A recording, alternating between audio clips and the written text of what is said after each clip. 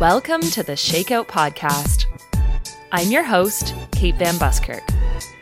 Each week, Canadian running staff writer Maddie Kelly and I bring you the news, results, and drama from the exciting world of running. This is The Rundown. Welcome back to The Rundown. It is the third week of March, and that means that indoors is officially over, cross country is officially over, the outdoor season is about to get started in earnest. It is that exciting transition time of year in the Canadian running circuit. Maddie Kelly, how are you doing? Kate Van Buskirk, I am doing very well. How are you? I'm great. It's really lovely to see your face and hear your voice. And I know that you just returned from a training camp. Tell us where you were and how it went. I was in Victoria, BC at the Athletics Canada West Hub, and it went great. We are basically, I say we, I mean Lucia Stafford and myself are basically back in sort of a cross-country base type phase right now because the World Championships are very late this year. They only start sort of towards the end of August, so it's a long haul summer season. So we're just building a big base right now, and we will only start doing sort of those fun, sexy speed workouts I like in a few weeks' time. So it's a bit of a grind right now, but it's got a purpose. So I'm excited. Awesome. Well, Maddie, as I mentioned, this is sort of that transition time where indoors has just wrapped up. And so the first thing we have to talk about today are the 3 sets of national indoor championships that took place over the last couple of weeks. The first one being the U Sports Indoor Championships in Saskatoon. And I know that, this was such a big part of your collegiate experience. Tell us what some of the highlights were for you from U Sport. For sure. Yeah, U Sports, it's a long weekend. It's still, to this day, I think the most tired I've ever been. You run a lot. The emotions run high, and by the end, you feel like you've been hit by a truck, but it is some really, really lovely memories and a special time with your team. So this year at U Sports, both the Guelph men and women took the overall team titles for the 5th consecutive year.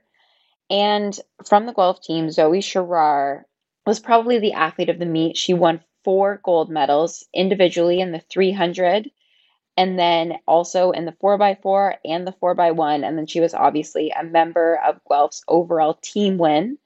She now has a total of 12 U Sports gold medals. So Zoe has had an incredible career with the University of Guelph. She's also represented Canada. She's been on world's teams, and she's having a phenomenal indoor season. And I'm so excited to see what she does outdoors this year, see if she can get herself to Budapest. Beyond Zoe, in the distance events, Jen Erickson of the University of Victoria Vikes was a really interesting story from the meet as well. She's 29 years old, and this is only her second ever season of track and field. She's got, a long sporting background, but this is sort of the first time in her life when she's been track specific, and she handily won the women's 3000. She ran such a smart race. She was really, really tactically sound. And you just saw, for someone with limited track and field experience, she had so much composure. And I feel like that's just some maturity showing through. And she closed her last 300 meters were flawless. She looked so strong. She looked like if you told her she had to keep running, she would have said no problem. So that was really exciting. And Jen Erickson, a new face to watch if she chooses to compete outdoors this summer, which I really hope she does. And then finally on the men's side, the men's races, we had fewer standouts, but we had a lot of really close finishes. So it's very exciting, especially on the men's distance side, to see some young Canadian runners really fighting and finishing neck and neck. And I think it bodes very well for the future of our men's distance program. Absolutely. That depth counts for so much. I think that that's sometimes the less sort of thrilling story.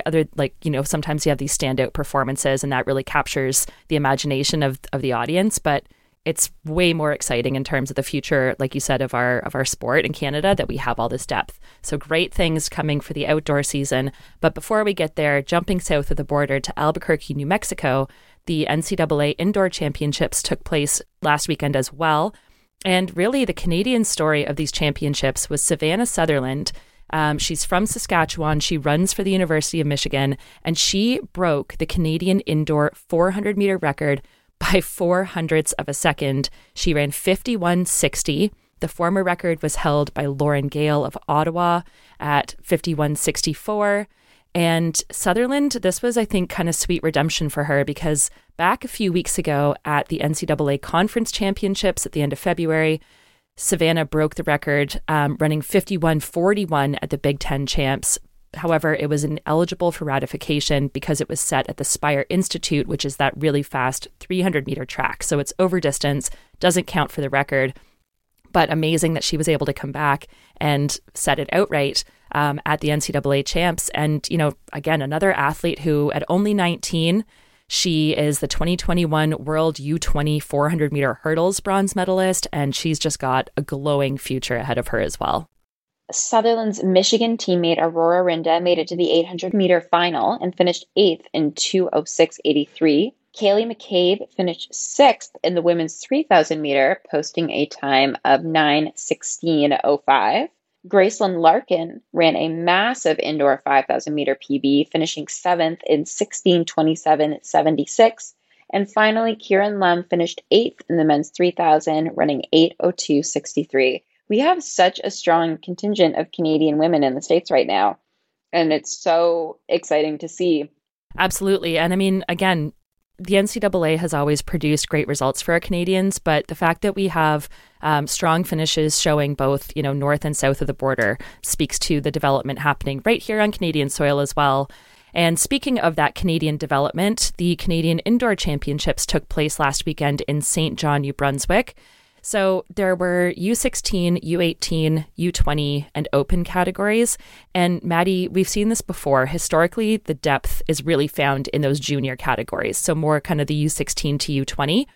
On that note, one of the top performers was Abby Lewis, who won the U18 1,500 meter and 3,000 meter double. And then shout out to Andrew Alexander, who won that same double in the men's open division. And then staying with the open division, again, not a lot of depth. Also, just to explain, like for the U20, U18, U16, there are just fewer opportunities. Whereas when you get into the university level, you've got your U Sports or you've got your NCAAs. So that's your priority. And then when you get to the level above that, indoors is kind of give or take. Maybe you're nursing an injury. Maybe you're putting all of your, you know, eggs in the World Outdoors basket. So you've chosen to forego an indoor season. And especially a year like this year where World Indoors was canceled, a lot of people didn't race indoor. So if you haven't raced indoor at all, you're probably not going to bother mid-March running a Canadian championship. So that's sort of why that happens. Really good point. And to compound that even further, many of our top senior athletes competed at the World Cross Country Championships a month ago and probably shut things down after that, not wanting to extend their season, to your point, to this Canadian indoor. So it does sort of fall at that tricky time for the university and older athletes. However, the young athletes did really well, a great opportunity for them to compete on a national stage and get that experience. But we should mention that Regan Yee, of course, Olympic steeplechaser and one of the few athletes who did contest the World Cross Country Championships and the Canadian National Indoors, won the triple. She won the 800, the 1,500, and the 3,000 meter. So nice little weekend of work for her. And just a quick reminder that the fourth piece of track news, that's kind of the only outdoor news that we have of late, is that a few weeks ago, Ailish McColgan and Alicia Monson took down the British and American 10,000 meter records, respectively, at Sound Running's meet The 10 in California. McColgan narrowly broke Paula Radcliffe's 20-year-old record, running 30 minutes, 0.82 seconds. Monson was only 0.04 of a second back from her, breaking Molly Huddle's American record by 10 seconds. And you can check out one of the most recent episodes of The Shakeout, where I have a great chat with Ailish McColgan all about her performance and her career as she heads into her first marathon in London, and about a whole bunch of other amazing work that she's doing to advance the rights of girls running in our sport. Moving on to the roads, New York City Half took place last Sunday. Olympic medalist Hellen Obiri won in a new course record of 1:07.21. And this is also just absurd because the weather was terrible. It was windy, it was rainy, it was cold, it was the kind of rain that might be hail, might be snow. Like, it was truly the grossest day. So to run a 107, and it's a hilly course for people who don't know, the New York Half is a hilly, tough course. So to run a 107 in just horrendous weather is even more impressive. Jacob Kiplimo won the men's race ahead of compatriot Joshua Cheptegei in 101.31. Also, that illustrates the point right there. The men's race was won in 101, and the women's was run in 107. There wasn't even a 6-minute gap between those two events. And it's usually, I would say, a race of this level, we're usually leaning more towards 7, 8, 9-minute gap. So that's wildly impressive run from Hellen Obiri. On the Canadian side, Natasha Wodak and Rory Linkletter also raced, Tasha finishing as the 8th female and Rory as the 15th male. In other exciting road news, 2 Ethiopians came dangerously close to breaking the 5K and the 10K world records within the last couple of weeks. So 2 weeks ago, Barihu Aragawi ran 26:33 at the Laredo 10K in Spain, missing Kenyan Ronix Kipruto's world record by a mere 9 seconds. He won the race by an incredible margin of 1 minute and 44 seconds. And the background to this is quite funny, I think, because he was supposed to have a pacer. The pacer missed his flight to Spain. So at the last minute, a replacement pacer was arranged, a local runner. But that local runner, I mean, kudos to him for trying it, but could only hold the pace that Aragawi was running for 1 kilometer, meaning that Aragawi ran 9K completely solo and still came within 9 seconds of the world record. Aragawi also holds the 5K world record, which brings us to the second story, which is that Yomif Kejelcha, of track fame and now road fame as well, ran an incredible 12:50 5K in France last week, missing Aragawi's record by 1 second. And going into the race, Kejelcha was the 3rd fastest 5K performer in history. He came in with a 12:53 PB, dropped that time down by 3 seconds, came within 1 second of a world best, and is now the 2nd fastest runner at the distance in history. Keep your eye on the roads because we're going to see some big records this year, I think. Well, and just a light shout out to pacers generally as a group. Kate, you've been a pacer in some world record attempts even. And it is like, because generally speaking, if you can be a pacer at that level, there's a world in which you could have found yourself on that start line. So like the pacers, they're so specialized. A good pacer is such a skill. And so like, yeah, if your pacer can't make it, that's a really big deal. It is really hard at that level, almost impossible actually, to find someone on short notice to replace that person. So unfortunate that the local runner could only go 1 kilometer, but honestly, kudos that you even got there because it is such a specialized job. And just imagine what Aragawi could have done if he had had that person in place. You know, presumably his pacer would have gone at least 4 or 5K, and that just helps you to turn off your brain, settle into the pace, and not have to do, you know, all the work by yourself up front. So, as I said, keep your eye on those results. They are probably going to continue going down over the coming weeks and months. And then we've talked about him a lot already, but quick shout out to Cam Levins, who of course demolished his own Canadian marathon record at Tokyo, running 2:05:36. He finished 5th in his first world major. Also shout out to Krista Duchesne, who broke the W45 Canadian record, running 2:38:53. And as we mentioned, this will be her last competitive international marathon. She's now completed all 6 of the world majors. She has run under the former Canadian record in this event back in 2013 and just done so much for our sport. So kudos to both Krista and Cam. Check out the episode from March 15th for my interview with Cam if you want to hear more about his race. So exciting news moving into the world of trail and ultra. Athletics Canada is sending a whopping 38 athletes to the second ever World Mountain and Trail Running Championships in June. These used to be separate events. So it used to be the mountain running and then the trail running championships. 2 years ago, they were combined. This is going to take place in Innsbruck, Austria. So we'll have 18 women and 20 men traveling there from both the U20 and the open categories. And they'll be competing in 9 of the 10 events offered. And Maddie, I just love the titles of some of these events. So the events include things like the Vertical Uphill, which is a 7.3 kilometer course with more than 1 kilometer of elevation gain. The men's and women's Classic Up and Down, which is 13.7 kilometers with 720 meters of elevation, as well as the men's and women's short course and long course trail races, which consist of 45K and 85K courses, respectively. So keep your eyes peeled for the results in June as we send, again, almost 40 athletes to this fairly new World Championship event. And great to see Athletics Canada recognizing the value of diversifying, away from just sort of those classic track and road events.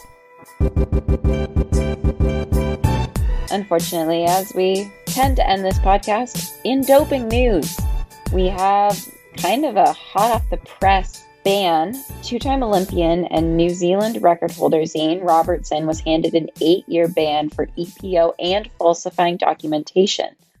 Originally from New Zealand, Zane and his twin brother Jake moved to Kenya as teenagers and became global mid-distance and long-distance sensations.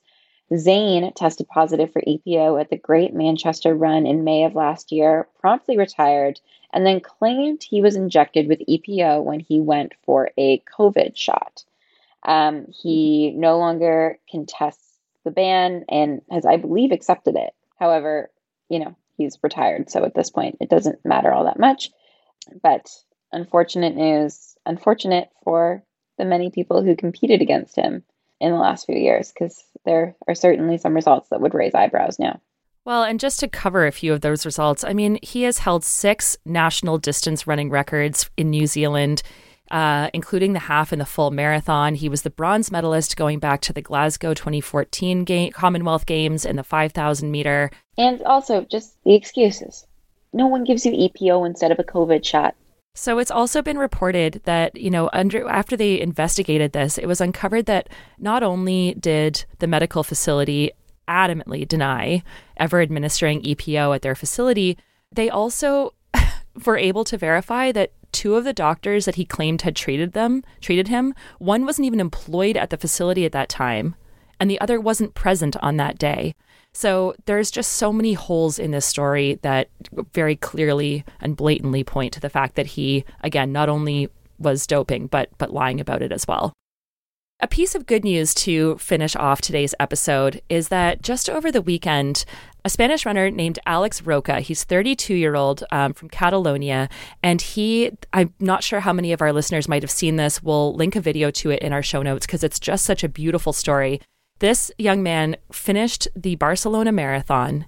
He ran 5 hours, 50 minutes, and 51 seconds, and this was a fulfillment of his lifelong dream to run a marathon as an athlete with 76% cerebral palsy.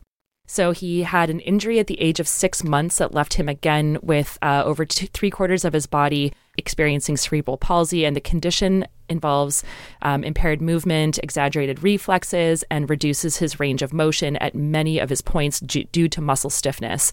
So he completed this marathon to the fanfare of hundreds and hundreds of supporters. Again, there's some beautiful videos circulating around the internet. We'll be sure to link some of them in our show notes, but check it out if you haven't seen it. It is a feel-good story of the week.